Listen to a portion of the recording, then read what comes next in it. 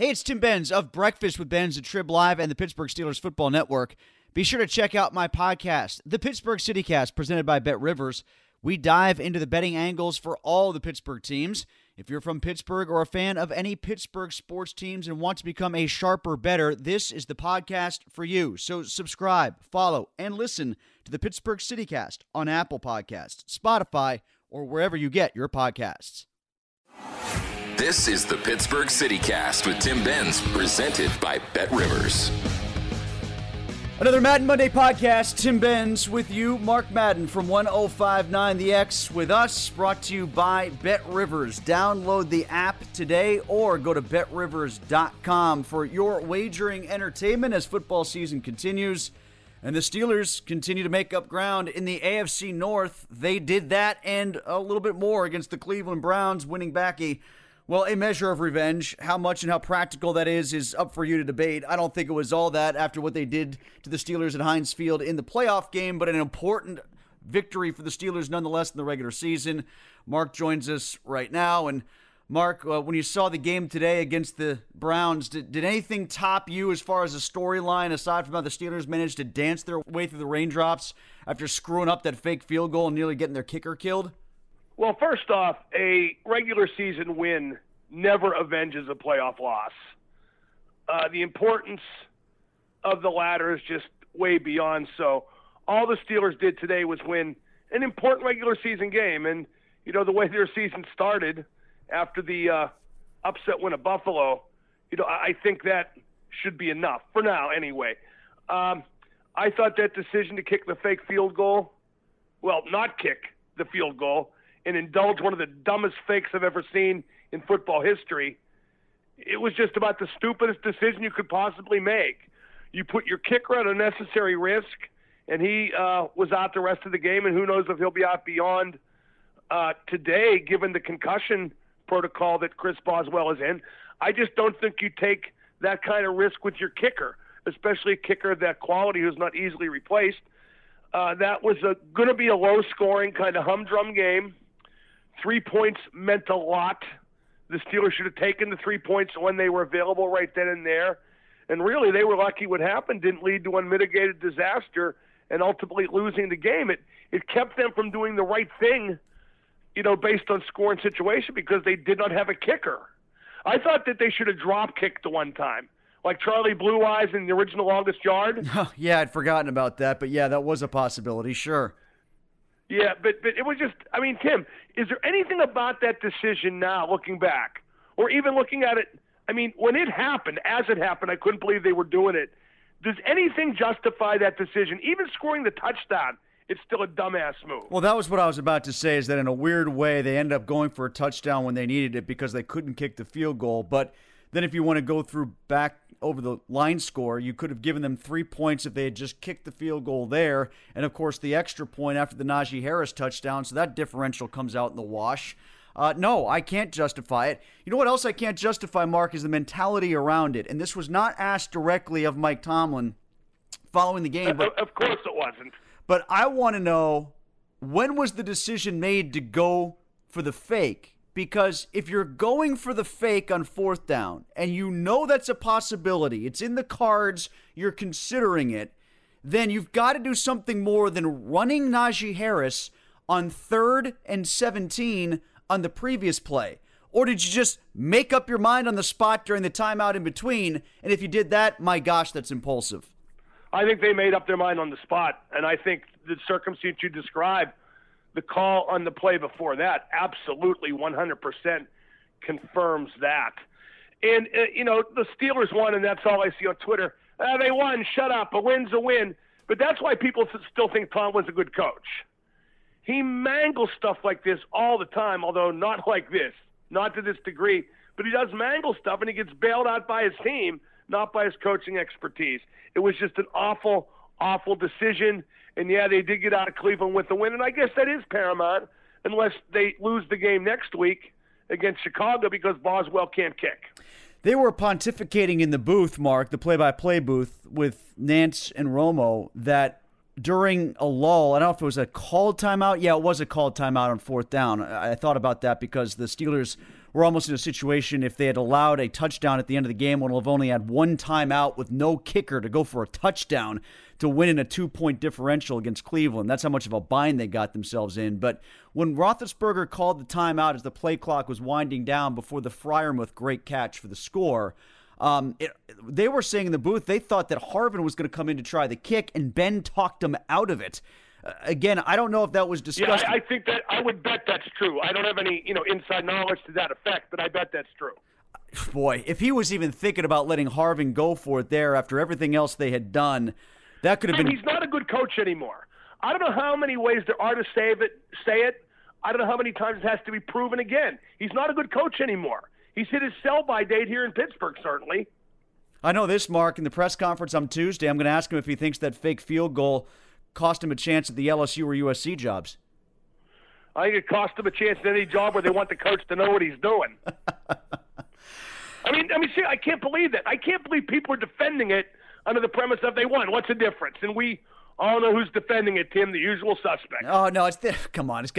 There's no way to defend that call just because they won. That's a classic example of winning in spite of a moment. Anyway. They just won, and okay, we're happy. That's fine, but they won in spite of that decision, period. Well, it's like you don't justify everything by winning, and you don't justify everything. Here's another thing I've heard quite a bit, Tim. Well, if it's a touchdown, you're not complaining. Well, that's true. And if I walked out in the middle of traffic and somebody handed me a bag that contained $100,000 in cash, that would be a good reason to walk out in the middle of traffic. But it's more likely I'm going to get struck down and killed. You also don't give up 3 easy points in a game that totaled 25. Well, right. It's clear the direction that game was headed. You're right. It was to a score of 15-10 or something like that. On the plus side, Mark, I'll give kudos to the defense for the Steelers for holding up in the run game. Defense is great. I mean, the defense truly is elite. Hayward and Watt are as good as there is in football at their respective positions. I thought that they contained the Cleveland ground game, but Tim, wouldn't you also agree that Cleveland didn't run the ball with the commitment, let alone the quality that it usually does? Certainly not the quality. I would agree on the commitment as well, and this is something that I said quite a bit, Mark, filling in for you on your show this week, that in a weird way, having a better quarterback, and he might not be better by all that much, Baker in front of Case Keenum, that talks Stefanski into allowing Baker to throw more than he should. Oh, Tim, I wrote in the Trib in today, my hot take, that when you played the Baker Mayfield with that went an unspoken commitment to feeding him X amount of big play attempts. And I think if you flip it to the other side, Mark, the Steelers didn't run great, but they stayed committed to it. It's the exact opposite of what the Browns did, and it's the exact opposite of what we've seen from the Steelers for years. They got 3.5 yards, and they were happy with it and kept doing it, and I think that was the right thing to do. I also think today's maybe not the best game Ben's had statistically, but it's the game where I trusted him most to make the plays that he needed to. Like when he dropped back and a completion was needed, I felt like he was going to do it. And I haven't felt that way very often this year. The other thing that continuing to run the ball allowed the Steelers to do was stay away from Myles Garrett wrecking the game, and he could have if given more of an opportunity. He ate Dan Moore alive in the red zone once, and then on the 2-point conversion after Kendrick Green drew a penalty and they got moved back. I don't know if you realized this, Mark, or saw this, noticed this as I did. It just drove me crazy. There's no reason to go empty set in that situation. Leave somebody in to chip Myles Garrett and give Ben Roethlisberger a chance because Moore needs the help. He's a rookie going up against an all-pro. Well, yeah, but that said, Myles Garrett didn't have a great day, and a lot of that was the Steeler game plan negating him as opposed to Dan Moore. Well, one way to get Dan Moore on the bench is actually, if you're going to bother activating Zach Banner, have Zach Banner start at right tackle and move Chooks to the left side. That's 22 straight games Zach Banner hasn't played. Either he's going to be hurt forever, but they say it was a healthy scratch, correct? I didn't get a quote from anybody saying healthy scratch. He was just a scratch and he practiced. So I guess, and he had said all week that Banner was able to play, so I guess that's how you got to qualify him. Well, Tim, from that, I'm going to conclude that he sucks. Because if you're going to keep him as a scratch, the way Chooks is playing, which is not very good, then he sucks. And Timmy does suck. Look at the guy's pedigree. It's non-existent. He got cut by the 0-16 Cleveland Browns. He sucks. People think that he's better than he is because he's out there living the life and has his own radio show and is on Twitter and at the Penguin game and yada yada. But that's all he is. He's a studio gangster. Madden Monday podcast brought to you by BetRivers. Download the app today or go to BetRivers.com. Mark, last thing I'll mention on this, Joe Schobert making his biggest play as a Steeler too, stripping that ball and Watt pouncing on it for the fumble recovery. The Steelers needed that in a huge way, and also got some help from OBJ and Jarvis Landry too, unable to come up with a few passes from Mayfield late. Yeah, to me, if I'm the Cleveland fan base, I'm just looking to OBJ and Jarvis Landry, who are two big-mouth egomaniacs. I'm saying, what the frig? You know, OBJ, all you do is you want the ball, you want the ball, you want the ball. Now, today it came to you crucial situations, and you couldn't hang on to it. And Jarvis Landry couldn't either, and he's a big mouth as well. Two things. Baker wasn't great, but I can't put it on Baker. Baker left it all out there. Yeah, he absorbed that huge hit from Fitzpatrick on the sideline, got up, seemed to tough it out, and then... How was that not a late hit, by the way? I don't know. I thought they were really inconsistent with how they adjudicated those kind of penalties. One thing they were... I thought a blind guy could have called that one. Yeah, and I thought that, honestly, it should have been... Gene Steratore said this, too. It should have been roughing the passer on Boswell. Yeah, for sure. So I agree with that analysis, and I do... Which goes to show, Tim, if you look at all the stupidity that went on in that game, there was a lot of uncalled stupidity, too. And they allowed everything in the secondary. I think part of the reason the score was as low as it was, Mark, the secondaries, both of them were allowed to get away with everything against the receivers. Yeah. That said, I give the Steelers D-backs credit for figuring that out and playing by those rules. Exactly. Sometimes, you see, the unfair thing about the refs not calling anything in the secondary is when one secondary figures it out and the other doesn't. No, that's a good point. Two things, Mark, that we can count on, again, as proven this weekend. The Bengals are going to Bengal and Pitt is going to Pitt. Well, I don't want to lambaste the Bengals too much for losing to the New York Jets with Post-Gazette high school sports writer Mike White at quarterback because, they're still a young team in their developmental phase. So while that is just a horrific loss, given where they're at in the standings and their chance to get a playoff spot conceivably, I think they had overachieved up to this point and were due a bad moment. Pitt's Pitt. I'm mad at the Bengals because they screwed up a parlay for me. I took all those huge lines and made them into a parlay on the money line, and that loss cost me. But, I think you're right about what you said, though. That is a sign that they have not yet arrived and that they are still a young team trying to prove they're a contender instead of being a division contender. Yeah, as far as Pitt goes, Tim, I still think Pitt will easily win the Heisman. I just don't think they're going to get to the playoffs now. There was no way they were getting to the playoffs in the first place. And when I saw that ESPN column come out, I said, okay, that's the final jinx. If you were assuming that they were going to roll through Miami, you now know that the Pitt curse is coming back. Because if they're talking about the playoff and Pitt, you can't even mention that in the same breath without laughing. Well, Tim, here's how I look at Pitt season. People, want to pretend that they're a good team with a couple bad losses. I think they're a bad team with a couple wins they probably shouldn't have gotten. But you look who they did lose to. They lost to 3-win Miami, 4-win now, and they lost to a MAC school. How can you imagine they're a good football team with those two losses? You can't. I don't think it's out of the realm of consideration, Mark, that they either lose to North Carolina and end up not getting to the ACC title game, or they lose directly to Virginia, and Virginia ends up representing that division in the ACC title game. I wouldn't rule that out. Virginia can score lots of points. Well, I don't give a rat's ass what they do, Tim, and it's just typical Narduzzi. I don't want to say typical Narduzzi choking, but isn't he the defensive guy? How is his defense not better? If it wasn't for Kenny Pickett, they might not have won a game, and I'm not kidding. I think Pitt fans are so focused on that safety that they're not willing to look at what the defense did wrong. They're looking at the defense to be wronged by the refs on that call, whereas the defense, and they got a bag call and a personal foul on hitting the quarterback too, but still, to your point, you can't give up that many points to Miami. You just can't. You're playing a 3-win team at your place with a lot on the line. There's no excuse good enough for having lost. Whether it's the safety, which was a bad call, the other stuff you're talking about, those excuses just aren't good enough. And it's applying to Penn State too, Mark. Not so much the game against Ohio State. I thought they played well. I thought they accounted themselves well against Ohio State. But all that did was magnify how crappy they were the week before against Illinois. Oh, no question. I mean, they're just another They're, 3 losses now, right? 3 losses in conference, yeah.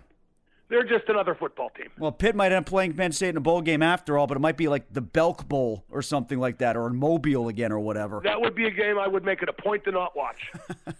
Mark, how about the Penguins? What did you think of Sidney Crosby's return and how that game wrapped up? I thought he was sloppy. I thought he left Marino out to dry a couple times with some risky passes, and the one time it cost the Penguins a goal, although Marino has to play smarter there and has to play smarter in general.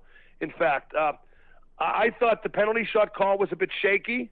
That doesn't mean Jari's not allowed to stop the penalty shot.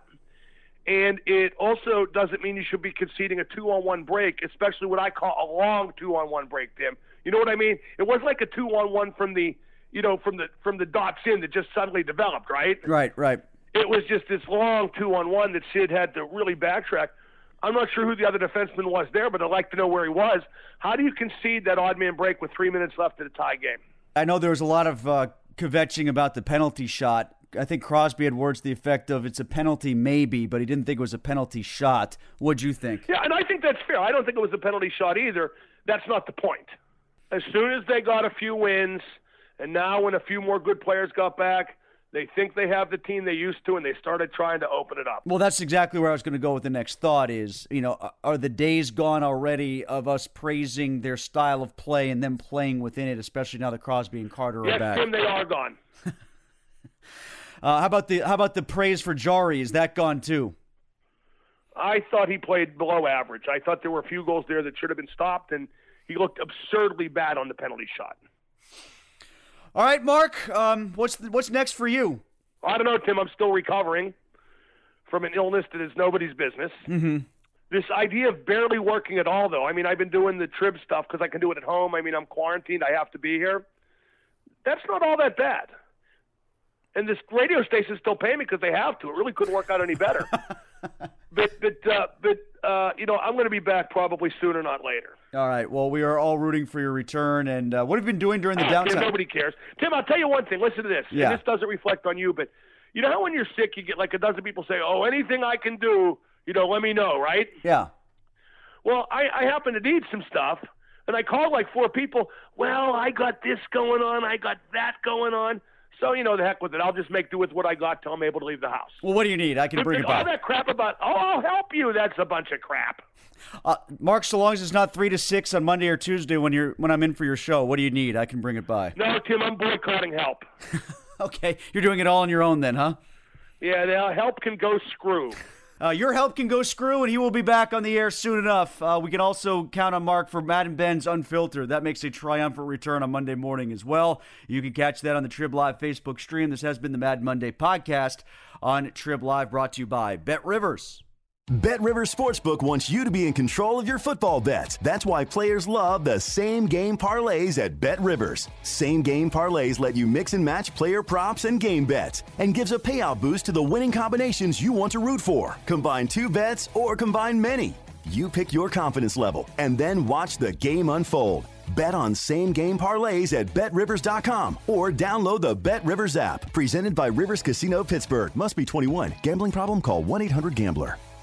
Welcome to 500 Greatest Songs, a podcast based on Rolling Stone's hugely popular, influential, and sometimes controversial list. I'm Brittany Spanos. And I'm Rob Sheffield. We're here to shed light on the greatest songs ever made and discover what makes them so great. From classics like Fleetwood Mac's Dreams to the Ronettes' Be My Baby, and modern-day classics like The Killer's Mr. Brightside. Listen to Rolling Stone's 500 Greatest Songs on the iHeartRadio app, Apple Podcasts, or wherever you get your podcasts. Hey Sarah, I loved that spring break vlog you posted on Zigazoo. OMG, you watched it? Yeah, it was so cool. I think you're so talented. Social media is only positive with Zigazoo, the world's largest and safest social media network for kids. In Zigazoo, all community members are verified kids like yours, and all content is fully human moderated. Try out Zigazoo this spring break. Download the Zigazoo app today. Infiniti presents a new chapter in luxury, the premiere of the all-new 2025 Infiniti QX80, live March 20th from the Edge at Hudson Yards in New York City, featuring a performance by Jon Batiste. The all-new 2025 Infiniti QX80 is an SUV designed to help every passenger feel just right. Be the first to see it March 20th at 7 p.m. Eastern, only on iHeartRadio's YouTube channel. Save the date at new-QX80.com. Don't miss it. 2025 QX80 coming this summer. There's plenty to celebrate in March and